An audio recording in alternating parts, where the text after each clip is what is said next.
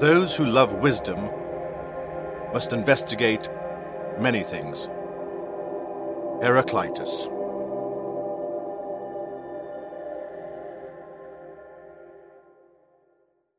Chapter 5. The Spiritual Philosophers. This chapter is so titled for reasons similar to those given in the chapter The Scientific Fraternity. That is, it is not intended here to summarize the works of all the many philosophers who have existed and their particular and various genre of thought, but instead to concentrate on certain specific individuals. This chapter will discuss Goethe in the context of Faust, Dante in the context of the Divine Comedy, Nietzsche in the context of Ecce Homo, Jung in the context of Mysterium Conjunctionis, and Plato's Seventh Epistle. As discussed in the previous chapter, it is my assertion that, associated with light, as is mentioned in a wide variety of traditional and esoteric texts, is a specific and tangible experience.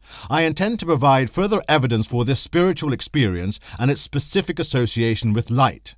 It is my contention that the men of profound contemplation, the philosophers discussed in this chapter, had such an experience, the very same as alluded to in spiritual texts, and that they were illumined by this instance. This moment of enlightenment, in its most literal of meanings, had a dramatic impact upon them and was a great influence on their subsequent lives, work, and outlook. Faust by Johann Wolfgang von Goethe was inspired by the original work, Historia von Johann die Faustin, an anonymous work circulated in Germany in 1587. Goethe read the 1725 Faust chapbook, and it preoccupied him for much of his life. Goethe's Faust, his magnum opus, is written in two parts and was initiated in his 20s. The first part was concluded in his 50s, whilst part 2 was not completed until Goethe was in his early 80s. In the story of Goethe's play, the Lord makes a wager with Mephistopheles in relation to Faust, who, as a devout servant of God, hankers after heaven's loftiest orbs, that is, wisdom and knowledge, to the point of madness half suspected on Faust's part. God intends to reward Faust for his assiduous and consistent endeavour. However, Mephistopheles suggests that he can lead Faust from his true source by guiding him in paths that I, Mephistopheles, choose for him. God gives his permission, confident that though a man must strive, and striving he must err, and that a good man in his dark, bewildered course will not forget the way of righteousness.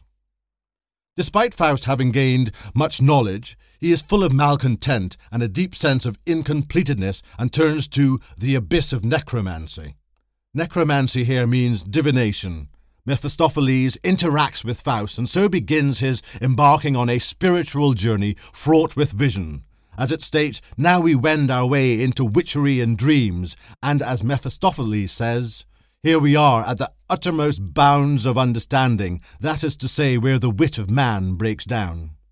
It is in part 2 that we see the bulk of Faust's spiritual experiences, and in this context, his change and growth.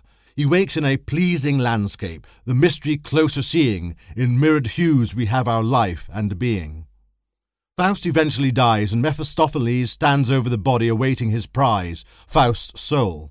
However, a host of angels from heaven descend and rise again, bearing away with them the immortal part of Faust, and leaving Mephistopheles looking around himself indignant, wondering to whom he should complain for the stealing of the soul pledged mine. It is near to the end that Faust, having wandered through the underworld, interacting with a variety of spiritual entities, now walks with wisdom's deeper heed. And here we find several instances and use of light. For instance, there is Faust's speech near the end of part 2, where it states, "What then? Clear light within my mind shines still. Only the Master's word gives action weight." And later, when the host of angels appear with venomous light, in the passage of chorus we find, "Turn, flames of love, once more pure light reveal. Those who their lives deplore, truth yet shall heal." It does not seem to me that Goethe's Faust can be appreciated fully from a purely academic standpoint. It is an allegory of the combination of academic study and learnedness into matters deeply spiritual and esoteric, and, combined with meditation, a spiritual journey can be undertaken, with its resulting spiritual experience associated with light, contentedness, and even reward. This will be discussed more fully in Chapter 6, but can be seen in the following explorations of the writings of Nietzsche and Jung, who actually lived through similar experiences themselves, as opposed to this fictional portrayal. However, it should be at least worthy of consideration whether the passion and detail within the writing of Faust does not suggest that Goethe may have also gone through such an experience himself. Goethe, like the character Faust and other individuals discussed in this chapter, was a varied and well-studied man. Among his studies was that of alchemy, which provided the foundation from which Faust originated. It was Goethe's conviction that people who followed him would reap knowledge beyond their imagination. Few people realized that Goethe also produced a sizable body of scientific work that focused on such diverse topics as plants, color, clouds, weather, and geology. In particular, his intense fascination with light went to such a degree that he was skeptical of Newton's work on the matter and competed bitterly with Newton for decades on the definition of light. His writings on this research can be found in his book The Theory of Colour, published in 1810. It is fascinating to note that Goethe's last words in life were not an appeal to God for eternal rest, but more light. Christopher Marlowe's verse play of the Faust story is far less involved and shorter in length than Goethe's version. Marlowe's account is simplistic and less spiritual in its narration of Faust, who here appears as a scholar and a black magician, and who promises his soul to the devil and his agent Mephistopheles for wisdom and experience. In Marlowe's narrative, as opposed to that of Goethe's, Faust's learning is trivialized, and one can see Faust as a fool, significantly different from the spiritual journey in Goethe's play. I have also read the original 1592 edition of the History of the Damnable Life and Deserved Death of Dr. John Faustus, and you can clearly see from where Marlowe's story originates. The original is marginally more complex than Marlowe's rendition, but it is also essentially a moral and Christian tale of good and evil paths and the penalty for taking the path of evil. In fact, in this original work, the account of Faust's end could have been taken from a modern-day horror film. It states, "They found no Faustus, but all the hall lay besprinkled with blood, his brains cleaving to the wall, for the devil had beaten him from one wall against another. In one corner lay his eyes, in another his teeth, a pitiful and fearful sight to behold." While the original may be a very good narrative, it lacks the volume, complexity, passion, and spirituality of Goethe's rendition.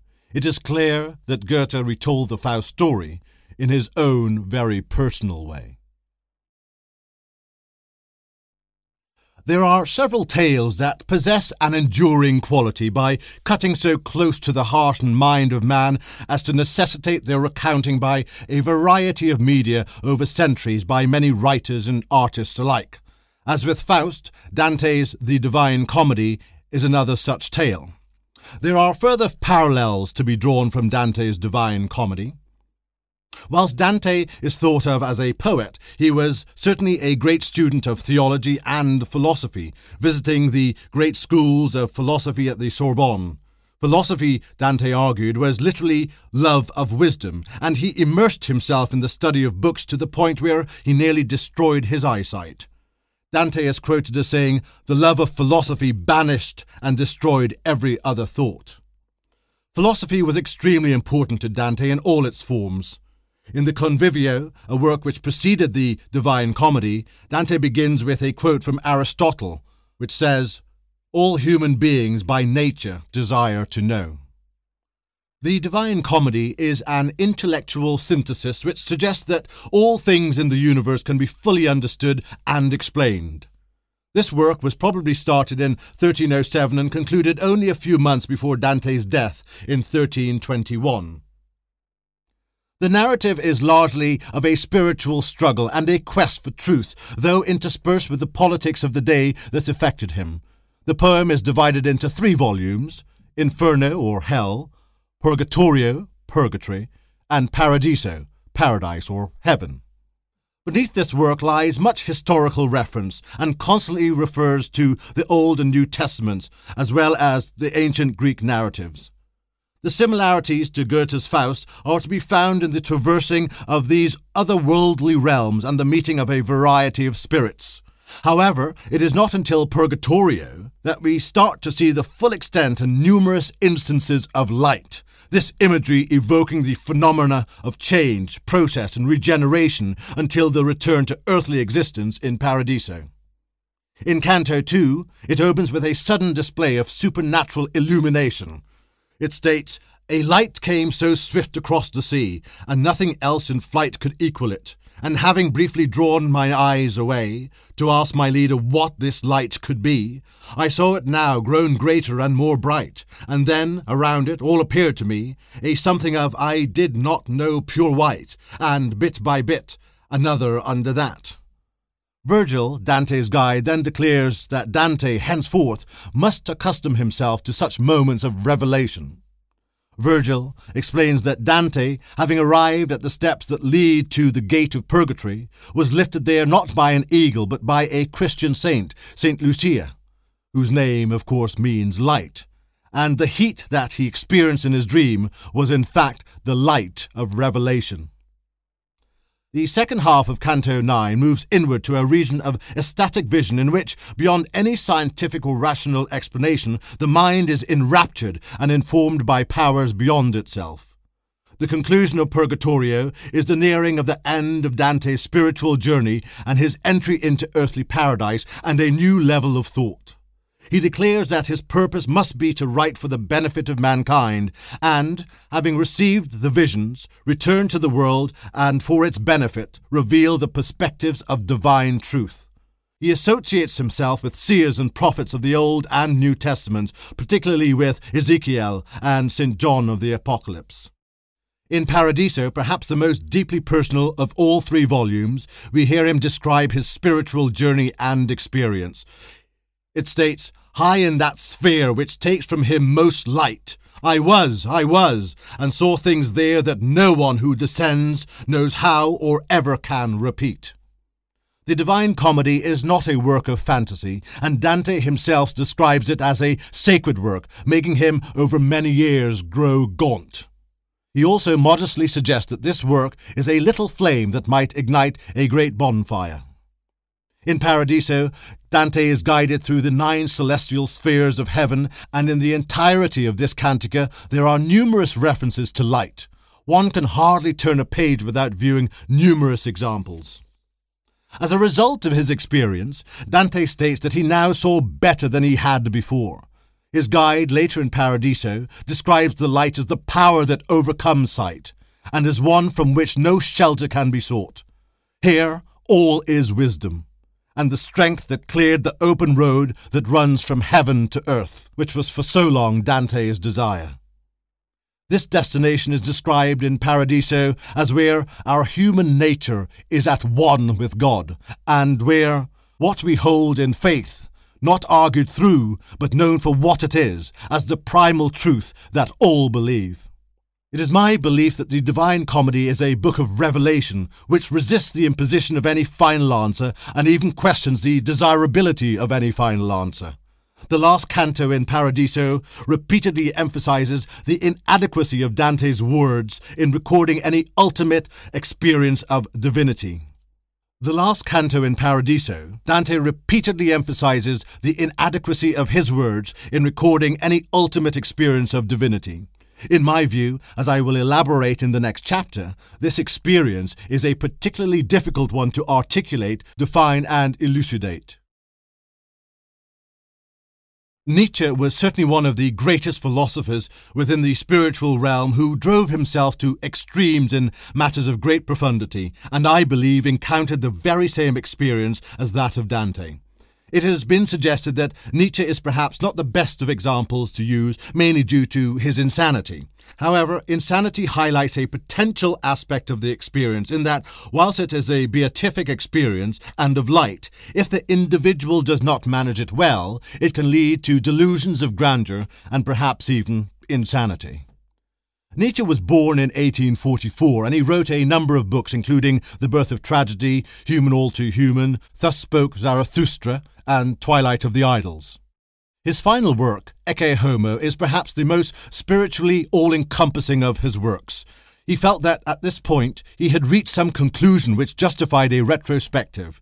Indeed, in Ecce Homo, he provides commentary on all his prior publications, himself, his spiritual journey and experience. Whilst in this text he refers to and asserts many of the points that I myself maintain, the style of writing is rather unfortunate in that it is particularly arrogant and egotistical in delivery and articulation. If one cannot bypass or overlook this, it can detract from the otherwise solid insights into his spiritual journey and resultant experience. In Thus Spoke Zarathustra, there are numerous references to light and to knowledge, which appear in a variety of his texts, but especially in this one. It states, "Where is the lightning to lick you with its tongue? Where is the madness with which you should be cleansed?" And further, "Behold, I teach you this Superman. He is this lightning." Nietzsche here compares himself to Zarathustra and describes himself as a prophet of the lightning and a heavy drop from the cloud. But this lightning is called Superman, and he desires to teach men the meaning of their existence, which is the Superman, the lightning from the dark cloud. On the matter of knowledge and his independent drive for it, Nietzsche feels that truly it is more when one's own teaching comes out of one's own burning, and says of himself in Ecce Homo, "As if in me a second consciousness had grown, as if in me the will had turned on a light for itself, over the oblique path on which it had hitherto been descending." It is in Ecce Homo that I believe the best evidence for Nietzsche having had his experience can be found. The commentaries of others who have had the experience in the following chapter will show how Nietzsche writes with similar striking imagery of the concept of revelation, an ecstasy, a superfluity of light, and a tempest of a feeling of freedom, of divinity. He states, "The great seriousness first arises. The real question mark is the first step up. The destiny of the soul veers round. The clock hand moves on. The tragedy begins. One is merely incarnation, merely mouthpiece, merely medium of overwhelming forces. The concept of revelation, in the sense that something suddenly, with unspeakable certainty and subtlety, becomes visible, audible, something that shakes and overturns one to the depths, simply describes the fact. A thought flashes up like lightning. I never had any choice. An ecstasy whose tremendous tension sometimes discharges itself in a flood of tears, while one's steps now involuntarily rush along, now involuntarily lag. A complete being outside of oneself, with the distinct consciousness of a multitude of subtle shudders and trickles down to one's toes. A superfluity of light. Everything is in the highest degree involuntary, but takes place as in a tempest of a feeling of freedom, of absoluteness, of power, of divinity." The confidence and knowing due to this experience can be found in his commentary in Ecce Homo. Nietzsche refers to his search for truth and knowledge and having attained insight, finding himself eventually no longer speaking with words, but with lightning bolts, as a result of the courage of his conviction. In fact, Nietzsche feels that he is one of the very few who has had such an experience, and of this he states, "This reflects my own experience of inspiration. I do not doubt that one has to go back thousands of years to find anyone who could say to me, 'It is mine also.'" Nietzsche's imperiousness is unfortunate and generally detracts from his work. However, he feels that, having been one of the few to have had such an experience, he only has Zarathustra to relate to in this context. This is perhaps just and forgivable to the extent that he would have had no one to discuss such matters with, nor would it have been written of in any text that he would readily have had access to. Certainly none of the philosophers of his day had openly achieved what he had. As was the case with Jung, and even more so today, there is easy access to a vast amount of information on a diverse range of subjects. Had he lived in a later age, Nietzsche would have known that he was not alone. Carl Gustav Jung travelled widely in Africa, North America, and the Orient, and was an erudite man of great introspection. He perhaps represents best what can be described as that combination of academic study, meditation, and resultant experience that leads to oneness or Atman. He was a student of a variety of subjects, including the work of Poe, Byron, Shakespeare, and Nietzsche, and also of Sanskrit, Hindu and Egyptian myths, Greek and Norse legends, the Bible, the Church Fathers, Gnosticism, and Aztec mythology. At university and subsequently, Jung became, to an extent, obsessed with Nietzsche and conducted a detailed analysis of him in the late 1920s to early 1930s. As Frank McLynn writes in his biography of Carl Gustav Jung, the reading of Thus Spoke Zarathustra was as much a revelation to Jung as Faust had been. McLynn goes on to comment how Jung was alarmed by the model of Nietzsche's insanity and how he strove to avoid a similar breakdown in himself. He states, Jung was perfectly well aware how closely his experience resembled that of the great German who died in an insane asylum. It was this faith that he feared above all, having survived madness by the skin of his teeth. He was often to say that the experience gave him a unique insight into the forces that carried off Nietzsche. For at least 4 years he lived in a state of constant tension and near breakdown, and he often reflected with justifiable pride that it was only his immense toughness that pulled him through. As one mental storm succeeded another, he frequently had to force himself to do yoga exercises to keep his emotions in check. Indeed, the experience is not an easy one and is often bewildering. And in an explanation of this potential madness, McLynn writes, Nietzsche had been overwhelmed by madness because he did not retain a strong enough impression of the difference between the external world and his own fantasies. McLynn continues that Jung took great comfort from his family. He repeated over and over to himself, I have a medical diploma from a Swiss university, I have a wife, I have 5 children, I live at 228 Seestrasse, Kuschnat. In other words, in context of his experience, Jung, unlike Nietzsche, was able to remain grounded. It is my assertion here that Jung's experience was fully articulated in his book Mysterium Conjunctionis. The initial point of process or embarkation is cited by Frank McLynn when he states that Jung noted the exact date when he let himself go. It was the 12th of December 1913. And this pertains to his spiritual journey and the period of deep introspection and all the mysteries of the experience. The experience itself is consistently described by Jung as numinous, meaning the indication of the presence of a divinity, spiritual or awe-inspiring, and states that this would be recognized only by someone who had known it themselves.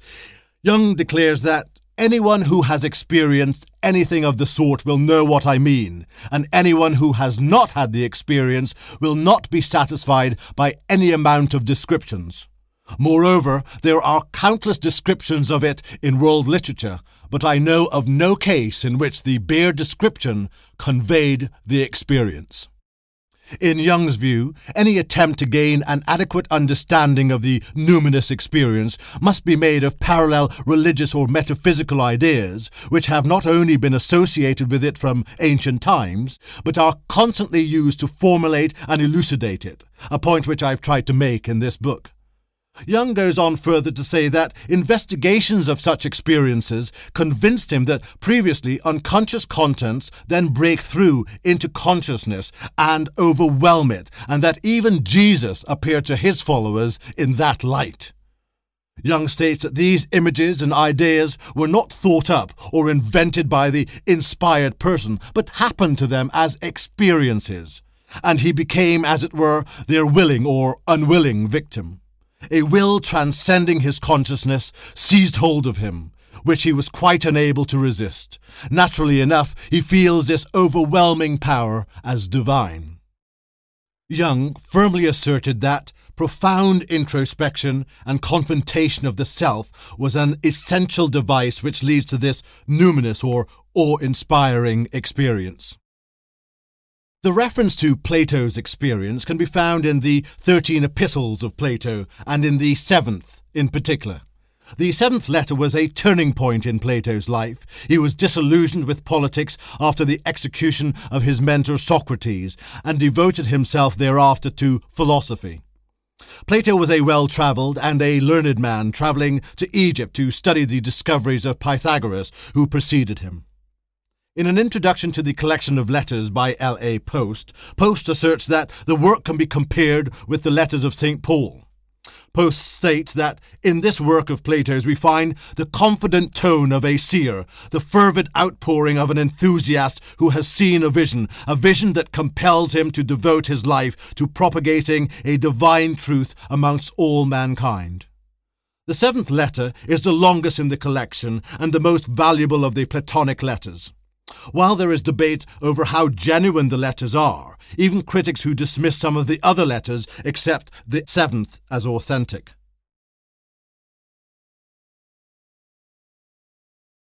Plato alludes to the experience, referring to and treating the subject rather mysteriously and circumspectly.